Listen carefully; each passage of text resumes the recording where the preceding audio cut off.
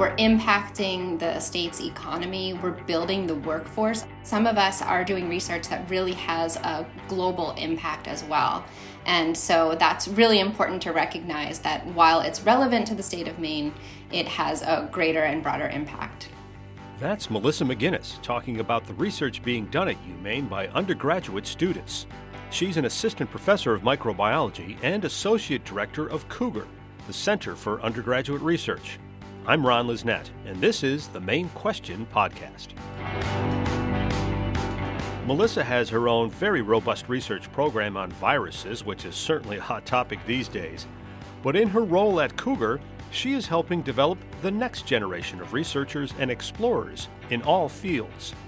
As the state's land, sea, and space grant, as well as its research university, UMaine plays a key role in the state of Maine in discovering new ideas and knowledge, better ways to do things, new tools and technologies, many of which are turned into products or businesses. As part of that process, many of the undergrads who do this research become part of the workforce of young, talented people that are needed to build and grow a modern economy. Learning how to conduct research and solve problems is a major part of the college experience for hundreds, if not thousands, of UMaine students. For several years now in the spring, that research has been showcased at the annual Student Symposium, this year being held virtually on April 16th. It's perhaps the largest gathering of research and creative activity the state of Maine sees on a yearly basis. In this episode of the Maine Question, Melissa shares the big picture of UMaine's research enterprise with us and what it means for Maine's economy and its future. We also talked with 3 students who are presenting at this year's event about their research, why it's become a passion for them, and where they might take it in the future. Thank you all for joining us. I know this is a busy time of year, and we appreciate you sharing your research and what you're working on with us. Maybe we could start here. If you could introduce yourself and give us the elevator pitch for your research project. You have 27 seconds to convince someone that what you're working on is worthwhile. So what are you studying, and what was the spark for that interest? Remy, maybe let's start with you, and then we can also hear your voices so we know who's who. So go ahead. My name is Remy Gohegan. I am an undergraduate researcher in the Maginnis lab. And the goal of the Maginnis lab is to characterize the host-pathogen relationship of JC polyomavirus. So JC polyomavirus is the causative agent of a disease called progressive multifocal leukoencephalopathy. Say that 5 times fast. It's a tricky name. But for short, we call it PML. And so what happens is that JC polyomavirus is actually found in 50 to 80% of the world population, and most people don't know that they have it because in healthy individuals, it causes a persistent asymptomatic infection. However, in immunocompromised individuals, the virus reactivates, infects glial cells in the brain, and causes degradation of white brain matter, and this leads to progressive loss of cognitive function and death. So we're looking for characterization of this relationship, but also novel treatments, because currently there is no cure for this disease. And I got really excited about this when I took phage genome dirt to DNA discovery with Dr. Maginnis my freshman year. And I really kind of fell in love with the process of novel research.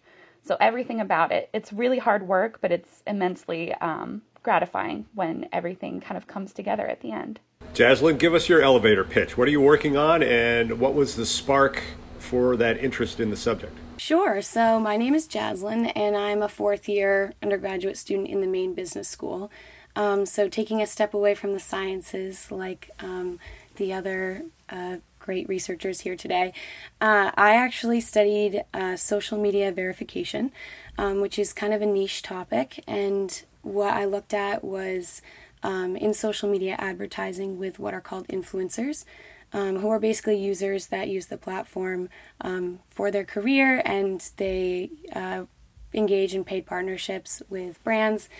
And basically what social media platforms can verify an account if they're well-known, which makes sense because a well-known account is more likely to have imitation accounts or fan accounts. So verification is ostensibly to authenticate that account and make sure that users aren't confused and they know that that is the authentic presence of that person. So for example, Tom Brady, his account is verified so that users aren't confused. So basically what we looked at is that verified symbol actually going to affect trust in the eyes of the consumer when you're using a verified influencer versus an unverified influencer? Are people viewing that little checkmark symbol, which I didn't mention, it's noted by a checkmark symbol, as more of a mark of credibility or more of a mark of celebrity? Because really not anyone can be verified, only celebrities are typically verified. So that's my research in a nutshell. And I was interested in it because I have been hired as a social media specialist post-graduation, and I've always been really interested in social media because it's just so broad and there's so much to unpack there, especially in the business world today. But yeah, that's how I came to it. Basil, how about you? Talk about your research and what led to your interest in it. My name is Basil White. I'm a third-year biomedical engineering major. I'm a member of the CompuMaine laboratory, which is a laboratory in the biomedical engineering department, which focuses exclusively on studying breast cancer. So my project in the laboratory, my research, is to automate the process called masking. So masking is when we delineate the pectoral muscle from grayscale mammograms, which we then overlay onto the respective grayscale mammogram to run different analyses in the lab. For example, we have analysis called the continuous density score, which these masks are fed in a percentage breast density or a percentage breast density is output. So the current methodology for making these masks is manual. So the user will have to go in there and trace around the pectoral muscle, which is obviously different for each view or each mammogram. So my project focuses on automating that, which I've been doing for about a year. And I've been comparing my output masks to those that have already been manually delineated. So the way I do that is through edge detection, through a program called XMRF in the programming language of TCL. So that's kind of my gist. What led to your interest in that topic? My mother is a breast cancer survivor. So when I came to the University of Maine, I immediately wanted to get involved in breast cancer research. Thus, I joined the CompuMaine laboratory. Well, Melissa, maybe you could talk a little bit. All these projects come under the heading of being part of CUGR. So what is CUGR? Why was it created, and what are its goals? I am the Associate Director of the Center for Undergraduate Research, and the Center for Undergraduate Research really is a centralization so that we can support undergraduate research throughout the university. And we do that in a number of ways. We provide fellowships for students to support their research. We also support the planning and execution of the UMaine Student Symposium, which is held annually, where our students are able to showcase their research. And that includes both graduate students and undergraduates. And it's really a wonderful time for everyone to come together and see the amazing research and creative activities that our students are engaging in. In addition to that, we support students in other ways by travel grants. We also have a faculty fellows program in which we have a training program for faculty so that they can also get engaged in mentoring undergraduate students. And through all of these programs, we really are centralizing undergraduate research and helping to create an environment in which undergraduates are really a part and a fabric of the university system. So I'm interested in looking at research from both your perspectives. Melissa, obviously you're someone who does this professionally for a living, and you students are learning how to do this and sort of getting into that world. So for you three students, can you talk about, you obviously have to know your subject, right, and be interested in your subject, but you also have to learn how to do research in the first place.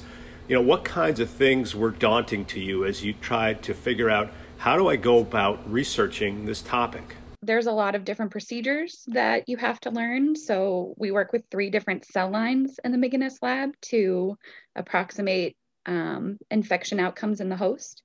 So you have to learn how to culture 3 different cell lines and work using aseptic technique. And that all seems very daunting initially, but there are really wonderful members of the Maginnis lab who kind of guide all of our undergraduate students, myself included, through all of these processes and provide hands-on opportunities to conduct these skills. So that really helped. Basil, you had some thoughts? The program that I use called XMRF, it's a program that not a lot of people use. My PI helped develop it along with his mentor. So personally, I was learning how to code in this language and use this program once we got sent home last spring. So I was coding on my Raspberry Pi, Zooming with my PI, learning how to use this language, and also how to attack this biological problem that we were trying to solve. So that was, pretty overwhelming at the time, but we've had some positive results, to say the least. Jaslyn, how did you figure out how to start even digging into this topic? I think it just actually research was exactly where to start, just start reading. And for me, I don't think that there was anything specific about my research that was really daunting. I think it was more just the process as a whole. I think being in the business school, there's not as much stress on undergraduate research as there is, say, in the sciences, where a lot of science students are stressed the scientific method kind of their entire undergraduate experience. There's a lot less research done in the business school. You really don't do research unless you're a grad student. So just learning how to begin research, where to look, and how to write in an academic language, but that's also understandable for laymen. I think it was just the process as a whole, getting started, and also learning to work with members of academia and professors that you wouldn't normally speak to, and that are your superiors and that know a lot more than you, and as well as taking constructive criticism. Melissa, how do you talk to students about how to become a researcher? There's certain skills that you have to learn based on the discipline, of course, but there are certain basics, I'm sure, that are common to all research projects. So is that something you have to get going in students as they get underway with their research? Yeah, that's a great question. So because I teach the first year phage genome discovery course, I often have students come to me and say, how do I get involved in research? Everyone hears that they should be involved in research, but how do you go about it? And I tell them to really start to think about what's interesting to them. Start to look at the faculty pages for particular programs in which they're involved. And then as they read through the faculty research, see what really appeals to them. Dig in a little bit deeper, look through the website, look at some of their papers, and what research gets them excited. Because you have to be excited. You have to have that spark, like you mentioned, because it has to get you out of bed in the morning, and it has to bring you into the lab when you're busy with your classes and managing so many things as an undergraduate. And then if you find something that really excites you, then you should reach out to the faculty advisor and ask if you could set up a meeting to discuss their research and see if there are any potential opportunities for you to work in their laboratory. And then talk about what it's like to work in that faculty mentor's laboratory, because I think it's really important that you find a faculty mentor that you feel really comfortable with, and you are walking into an environment where you feel like you can really thrive as a student researcher. And so I think that that's really important to determine if you're a good fit for that particular research program. And then once the students get into the laboratory, then they start to get trained either by the faculty mentor or by a graduate student mentor or other undergraduates in the laboratory. And then we all work together within teams. And so teamwork is a really important skill to have in research because it doesn't get done independently. We're all working together, and that's how the best research is really accomplished. And then in addition to that, of course, we know that communication skills are very important, which we're all practicing right here today. Critical thinking skills, and then the professional and personal development that comes with working in a professional setting, because I think that we're preparing these students for future careers and for enrollment in graduate school and medical school. And so they can start to build these skills in the laboratory, in the field, and working with their research teams. And then they are equipped to move into the workforce or move on to professional schools. So research is obviously about solving problems or discovering something that's never been known before. Can you talk about basic versus applied research, the differences in how one leads to the other? And a lot of these students in CUGR and undergraduate research are doing some of both, right? It's difficult to put those into two separate buckets because sometimes you're doing very basic research, but then it can become applied research. So sometimes, doing basic research, we're trying to understand really a mechanism by how something happens. But then it can become applied if you can adapt it to something that can be utilized in healthcare or in the business field, like Jocelyn talked about.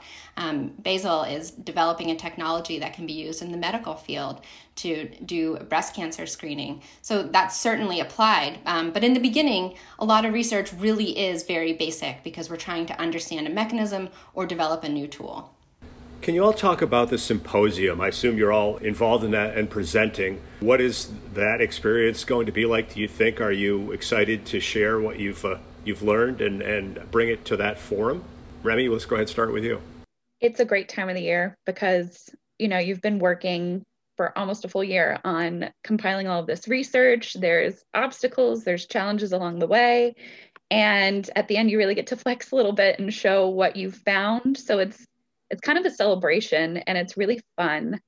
And it's a time where you can practice communicating your findings, which is something that I'm very passionate about. You get to access a larger community of peers across disciplines. So yeah, it's fun. Jaslyn, how about you? Yeah, I would have to agree with what Remy said. I think it's exciting. It's a little nerve-wracking. It's obviously something that you're really interested in and usually very passionate about as a researcher. So to be able to talk about that and have interest from others in your topic is really exciting. And unfortunately, the symposium is on Zoom, but I don't think that will take anything away from the experience. There will still be great conversations. And so, yeah, I think it's an exciting time. Basil, are you excited to share your work? Oh yeah, definitely. It's kind of crazy to think about the fact that I've never been able to present in person, just given the nature of the pandemic and my age and stuff like that. But being able to, I presented at a couple conferences, including the symposium last year. And it's always nice to be able to kind of express the ideas that you spent so much time working on, but at the same time get feedback on that, or ask questions of, oh, what if you went this way? What if you went that way? Or what if you did this? What if you did that? So I'm definitely very excited. When this was held at the Cross Center, I mean, there were several hundred students, if not more, presenting there. So Melissa, maybe talk about the symposium and what are the advantages of sort of gathering all of this work and all of this research in one place? I know you have a special speaker coming this year to the symposium, even though it's virtual. Can you just talk about the gathering of all this work being done? The symposium is such an exciting time, and I certainly missed the times when we could gather in person because it was so fun to walk around and interact with all of the students and see their posters and go to the oral presentations. But I'm really happy that we're still able to put on the symposium in this virtual format so that students still have this opportunity to present their research. And it really is a celebration, whether it's in person or whether it's virtual, because the students have some time to really reflect on the work that they've done. And that's so important because we're so busy working on our projects and they're busy in their academic coursework, but then they have this day to really sit and reflect on everything that they've accomplished. And our students are doing amazing work. We're not giving our students projects that don't matter. They're actually incorporated into our active research programs. And they're making major contributions. They're co-authoring papers, they're presenting this research at symposiums like this local symposium, as well as sometimes regional and national symposiums. And so for them to be able to come to the UMaine Student Symposium and present on this local stage, it really helps to set them up for future opportunities to present their work really at a regional or national stage. And so it's one of my favorite days of the year. To be able to see all of the students have this time to reflect and to celebrate all of their accomplishments. And this year, we have planned a student symposium that focuses on the role of our research university in response to crises, with a focus on the COVID-19 pandemic, of course. And so we have a panel of speakers from Maine businesses that have been critical in the COVID-19 response, including Abbott Laboratories, the Jackson Laboratory, and Puritan Medical Products. And then our keynote speaker is Dr. Nirav Shah, who is the director of the Maine Center for Disease Control and Prevention. And we're so honored that Dr. Shah will be able to join us and talk about the incredible role that he has played in the COVID-19 pandemic for the state of Maine. And in addition to those special guests, we also have presentations from our students. And so we have a flash poster session in which students that were nominated will be presenting elevator pitches of their research. And then we have a technical session where students will be able to gather and talk about their research with peers and other participants in the symposium. And then we also have a late breaking abstract session for people that weren't able to submit their abstracts in time for the original deadline. And sometimes we get some new data and it's exciting and we want to be able to present it. So this is an opportunity for students to do that and present their research live in a Zoom meeting. And then at the end of the day, we have an awards ceremony. And that's always a lot of fun to come together and honor the students. They're all winners, of course, but we want to honor the students that really have gone above and beyond. So because the symposium is virtual and it's only one day, we actually are posting all of the presentations online on our UMaine Student Symposium website. So they will be available for 2 weeks leading up to the virtual event, which is on April 16th. So it gives all of the participants an opportunity to go online and view the student presentations that have been uploaded so they can go to the biomedical sciences or businesses or engineering category and just click on it and look at the presentations that the students have provided. And then when we come together on April 16th, we'll be able to celebrate all of that. For you three students, can you talk about what has this experience done for you in terms of mapping out future career paths or ideas to follow as you go into the workforce and start your careers? Remy, maybe start with you. What is this going to do for your future path? I have gained a lot of confidence in the lab with handling different cell lines, completing different assays, different procedures. It really feels like I have a community in the lab and have networked with a lot of really wonderful people. So if anything, this has really been an experience that has encouraged me to pursue research moving forward and continue my work in the Maginnis lab. Jaslyn, how about you? It sounds like you're going to be following this path once you graduate, right? Yeah, so I'm going to be entering the workforce, working in Maine, and I think that really the process of the research taught me a lot, as well as how to analyze quantitative data, which is really beneficial in the marketing field because market research is so beneficial to a lot of brands and a lot of companies. And I'll actually be going to work for Martin's Surplus and Salvage, which is a pretty large Maine retailer. So I'm excited to be able to bring my new skill set and what I've learned from the research I've done to be able to analyze what consumers, how they view Martin's and how to better increase sales and ROI. So I'm excited to bring it into the field and maybe in a few years be able to apply everything that I've learned and go to pursue a master's degree. Basil, how about you? Has this forged a career path for you? Yeah, definitely. I think I got super lucky in choosing my mentor. My mentor is Dr. Andre Khalil, and being able to work with him throughout my full 4 years of undergrad has just given me the skills of what it's like to have graduate students mentor you, and then as an undergrad, mentor those who are younger than you and just getting into the lab and stuff like that, as well as exposing me to different image analysis and processing techniques has definitely led me to want to pursue a master's and a PhD in computational biomedical engineering or, something along those lines. So Melissa, aside from the research experience and what it does for the students, how does Maine benefit? I often look at the symposium and I think there's more research in this one room than maybe in the rest of the state combined. So how does Maine benefit? Is it part of the state's economic development plan to see this research and these researchers being created and developed? Absolutely. So this definitely helps to support research on a local level, but the research that we're doing also has relevance that has a global impact as well. So we're impacting the state's economy. We're building the workforce. Oftentimes people are from Maine. They might end up staying in Maine or the New England area. So it certainly contributes to the development of the workforce and the economy. But the research that we're doing, some of us are doing research that really has a global impact as well. And so that's really important to recognize that while it's relevant to the state of Maine, it has a greater and broader impact.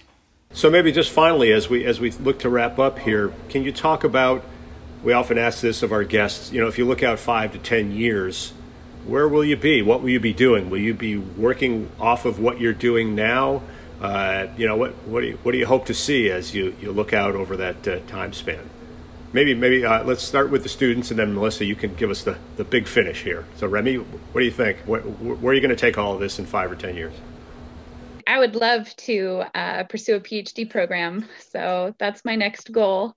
I'd love to continue here at University of Maine. I've worked with really incredible graduate students who are in their PhD process. And I think the labs here are wonderful and the research that's conducted here is incredible. So I would love to continue on to a PhD program here at University of Maine. Jaslyn, what's next? World domination of the marketing world? What? I hope so. That's hard. Marketing is always changing, especially what I looked at. Social media is constantly changing, and in 10 years, who knows where we'll be. But I hope to continuously learn and apply that to the field because I plan to, pursue a career.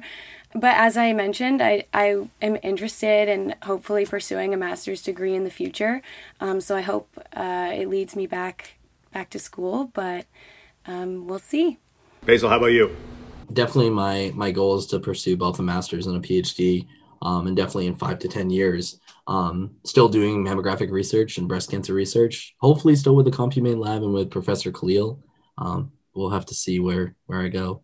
Melissa, the whole research enterprise that the University of Maine is part of is a big part of developing the future, as we talked about. Do you see that growing, changing, evolving as we look out into the future here?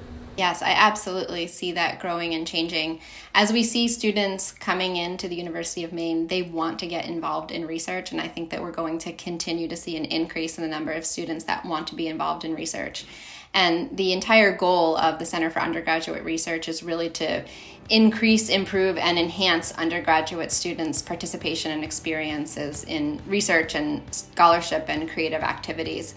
And I hope that we can continue to grow that because we're trying to generate a culture that supports undergraduate research and makes this a transformative experience for them, where they're not coming to the university to acquire knowledge, but they're coming to help generate new knowledge and contribute to our research endeavors. Well, it's great work that you've shared with us, and we appreciate your time so much, and best of luck with the symposium and everything else in the future. Thanks a lot. Thanks, Ron. All of the student presentations for this year's symposium are now available online. Just head to cougar.umaine.edu. That's CUGR.umaine.edu.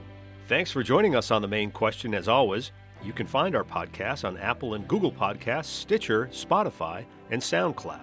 Subscribe if you like what you hear. And if you have any questions or comments, send them to mainquestion@maine.edu. This is Ron Lisnett. We'll catch you next time on the Maine Question.